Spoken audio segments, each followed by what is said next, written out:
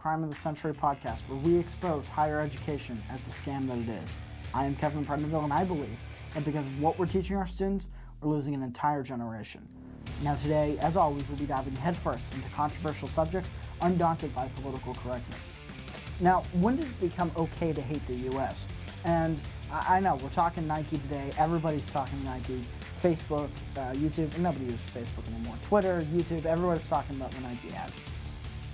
But when did it become acceptable, certainly on one side, to hate the United States if you believe that you're pushing social justice, whether or not it's based on a lie, which in this case it is? Regardless, I've been thinking about this, and in fact, actually, it will be another book in the works. It's a grand conspiracy where it isn't a bunch of Soros types at the top. It's not the Illuminati controlling everything and spending vast amounts of wealth on anything. It's not the UN, but rather a couple of cultural centers who really at the centerpiece of it is the university, hence the connection to the crime of the century. But what they've caused, the stakes that they've driven because of their viewpoints, have really caused this division in the United States. And that's what we're exploring today on the crime of the century.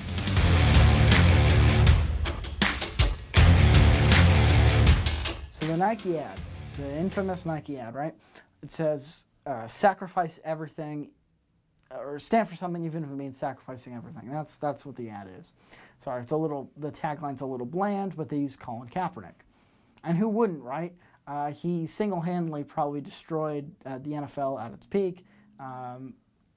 Roger Goodell helped him. I am a big sports fan, particularly American football, NFL fan, and I just hate to see what's happening in the league. But it's not just the NFL. It's everything in our society that has a lot of politicization in it, and it's a cultural issue.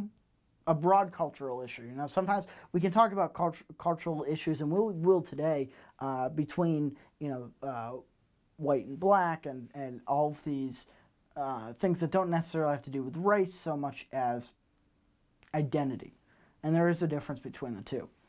But as a broad culture, the divisions are deep because there's still the old school mentality, and the one I subscribe to, the one the country was built on, and what's great about America is the loyalty to this country, the nationalism for this country isn't based on a race. Obviously, the Germans got into trouble with nationalism, sprinkle a little socialism in there. It turns out you kill all the Jewish people in Poland and Germany.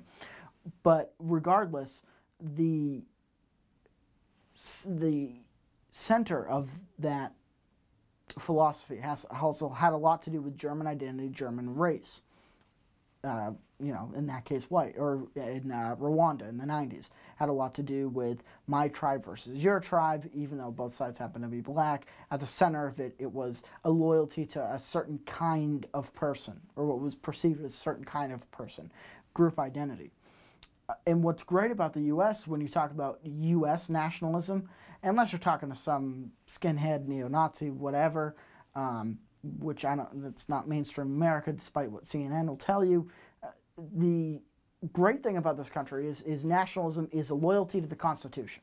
It's a loyalty to the rule of law. It's a loyalty to John Locke's philosophy. It's a loyalty to our forefathers' philosophy. It's a higher grade of nationalism, and that's helped us get through all of these issues. You think about during the Civil Rights Movement, because everything has to be based on race now, but this is the best example to prove my point. You think of the Civil Rights Movement. So you take Rosa Parks, and her argument wasn't necessarily black versus white, but she believed in the Constitution and what the Constitution had laid out for everyone, regardless of race. And where she was living in the South, especially, was not holding up to that standard. And so she did something about it. Martin Luther King didn't hate the United States. Martin Luther King, though I don't agree with some of his economic philosophies, he was farther to the left, doesn't matter. I still think of him as a great social philosopher. I think of him as a great spiritual leader because, again, he said, the Constitution says that we believe in this, and we're not following that. We're not, as a collective, we're not in line with what the Constitution says.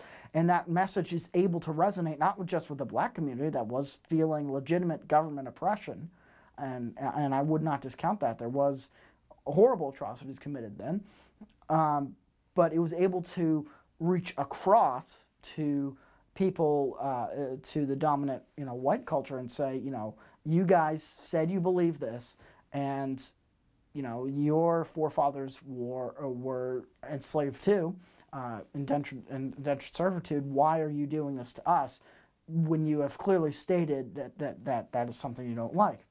And it was able to not only grasp the nation's attention, but also change the discourse in a healthy way, improve the United States. And I would fiercely debate anyone who would say that the civil rights movement, wasn't great for the U.S. I think it was. The unfortunate aspect is when the radical leftists took it and decided that they were going to pit black versus white versus, you listen to Martin Luther King, and that's not what he wanted. Regardless, he sacrificed a lot. And you look at someone else during that time period in Muhammad Ali, who was far more famous than Colin Kaepernick. Kaepernick did play in a Super Bowl, but, Alex Smith would have taken that team to the Super Bowl. Alex Smith would have beaten the Green Bay Packers. Colin Kaepernick happened to be able to run and do kind of poor Michael Vick impression because he didn't end up beating the Baltimore Ravens. And so he had that one year, that one breakout year. There always seems to be, you remember Peyton Hillis? There's always one guy in the NFL who has one spectacular, stellar year, and it usually, pushes his career down the road to where you say, oh, I remember that guy from that year. He did that thing, the one-year wonder. That's what Colin Kaepernick was. Let's not kid ourselves. Good star quarterbacks don't get benched for Blaine Gabbert. Good star quarterbacks don't get released from huge lucrative deals. Remember, he signed, when they got rid of Alex Smith, they shipped him off to Kansas City. And Colin Kaepernick gave him, I forget how much it was some ludicrous deal at the time. It was near Eli Manning's deal. You'll remember Eli Manning signed the largest contract in history at that point with the New York Giants after their Super Bowl win against the Patriots. So everybody overestimated Colin Kaepernick. But that's all he was. He was just a football player. And then he gets benched for Gabbert and decides he's going to go off on this. All cops are racist and they hate black people tirade. And he's going to kneel. And Obama was the president at that point, if that doesn't speak to the volumes about how far we've come with racial equality in this country. I don't know what does. So we have a black president. We have a black, across all government positions, we had black people, white people, didn't really matter. Colin Kaepernick says we're still racist. All right, fine. So he kneels. You got our attention. What are you going to sacrifice? Turns out the 49ers, even though they live in California, don't really want that to be the spectacle. They don't want people showing up for that. They cut him. And he still goes and he starts this whole, he's still suing the NFL for blacklisting him, but it starts this whole movement within the NFL where players start kneeling. Some players don't like people kneeling. But we get to the Nike ad that says sacrifice everything. Like Colin Kaepernick was some Joe Montana. Like Colin Kaepernick was Steve Young. That's a better comparison because both of them can run. Like Colin Kaepernick was Steve Young, who, and Young didn't do this, but as Colin Kaepernick, like Muhammad Ali, avoided the Vietnam War and did jail time and could have had millions and instead decided against all of that. He did make millions, and he was going to get cut regardless if he kneeled for the national anthem. He didn't sacrifice a thing. Then, of course, Nike paid him millions of dollars, and he had other deals and media appearances and spotlight time. So he has not missed the game of football because this kneeling thing has got him farther than his NFL career ever would have. Now, there's a guy who played for the 49ers before Kaepernick in 2009. He was a third-round draft pick. His name was Glenn Coffey. He was a running back, played one season. He's all right. I didn't look up his stats before we started the podcast. I think he had between 400 and 600 yards rushing, Wasn't the starter. I think it was the third down back. It was when the 49ers had Frank Gore. And Frank Gore was kind of at the height of his talents. And Glenn Coffey, after 1 year, decided to join the U.S. Army Rangers. That's a sacrifice. He went from making potentially millions, if not hundreds of thousands of dollars, at least per year, to living like everybody else and putting his life on the line for a constitution and a country that gave him the ability to become a spectacle and a great athlete and a modern-day gladiator in the new Rome. And he decided, you know what, rather than play fight, rather than pretend to do all this, I'm going to actually do it, and I'm actually going to defend this country. Where's his Nike ad? Where's his recognition for that? I'm not sure what happened to him afterward. I believe he's still around. But that speaks volumes about his character. That alone speaks well above any disrespect to the American flag that Colin Kaepernick can throw. Obviously, the other player that sacrificed much more than Colin Kaepernick is Pat Tillman, who was a emerging safety for the Arizona Cardinals in the early 2000s. He was good friends, if you'll remember, at that time with Jake Plummer, who was the first good quarterback the Cardinals had probably in their history up to that point. That was before they had Kurt Warner. And Pat Tillman goes to fight in the, I believe it was Iraq, maybe Afghanistan, during those conflicts in the early 2000s, and is killed in the line of action. Without this Nike ad and without the right bringing up his name, which I don't even think he was on the right. I don't know his politics. That was the beauty of sports in those days. I don't know what his politics was. It doesn't matter. Regardless, he's dead and gone, and that's sacrificing everything. He didn't make millions. He didn't make the kind of money that Colin Kaepernick would have, being a quarterback and signing that big deal that he did in 2012, and he did a lot for his country. Even though he died in battle, his action was very symbolic. Even if let's say he didn't even agree with President Bush. I know it was a controversial war.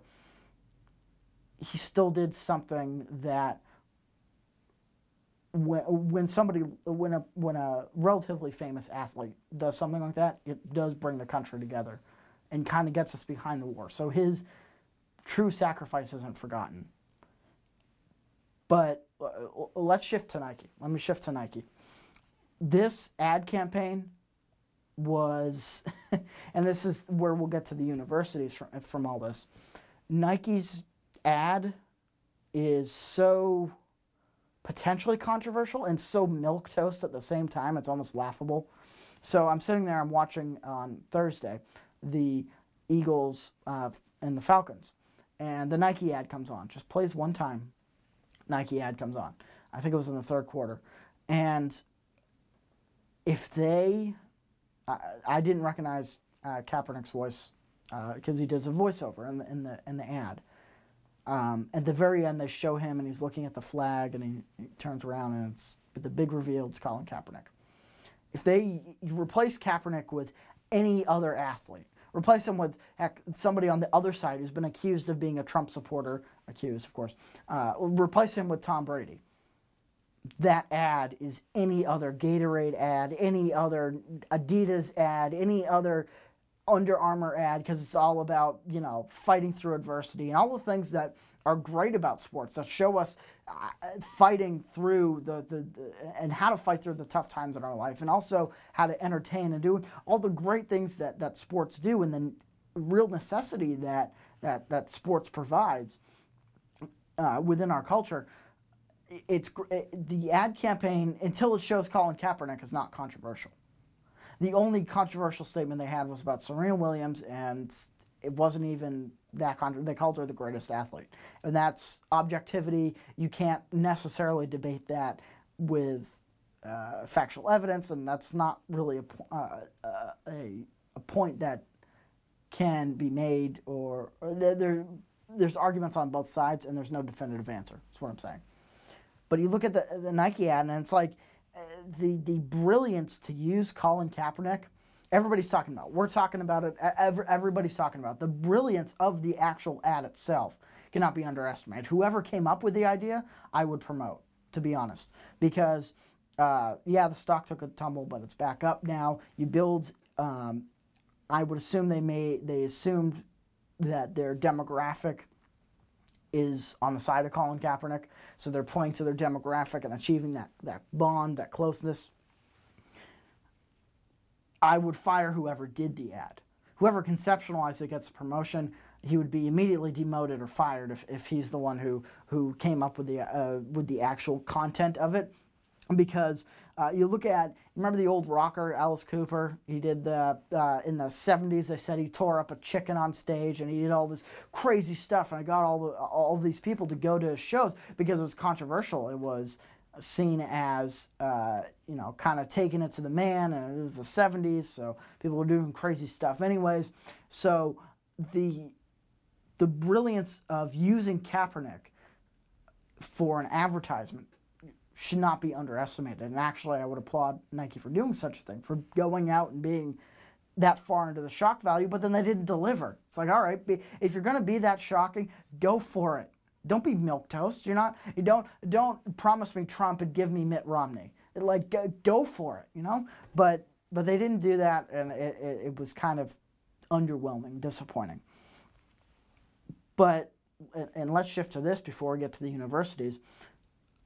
Josh Norman, who's the cornerback for the Washington Redskins, he has had fights on the field with Odell Beckham Jr., who's a famous receiver for the New York Giants. Josh Norman comes out and criticizes Kaepernick really for not sacrificing anything. Norman's not going against the protests. He didn't really even say anything that controversial other than what everybody's pretty much noted, which is Kaepernick never sacrificed anything. And then you turn on FS1 and Shannon Sharpe's over there. And I love Sharpe. Sharpe is hilarious, but he's wrong when he talks about politics 99% of the... He's a Skip Bayless of politics, the guy he usually debates with, because he's just, everything's emotional and everything's wrong that he says, most of it.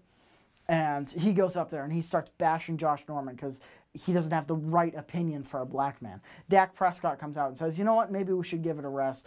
Again, Prescott, not necessarily saying anything. He's the quarterback for the Dallas Cowboys, the most recognizable brand in sports. And he says, you know what, he sides with Jerry Jones. Let's just drop the whole thing. That doesn't say anything so very controversial.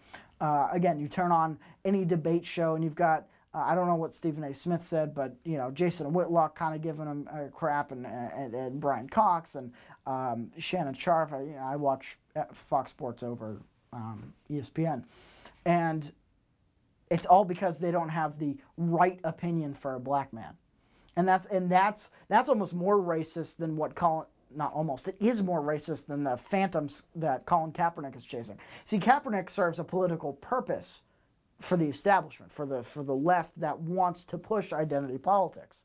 He's perfect. He's a black man with a platform, and he can say what he wants because it goes in line with what they're saying. But if he came out and said, you know what, I'm protesting the fact that because in large part due to Planned Parenthood, which is funded by the government, you have almost as much likely to be a black baby aborted as a black baby born.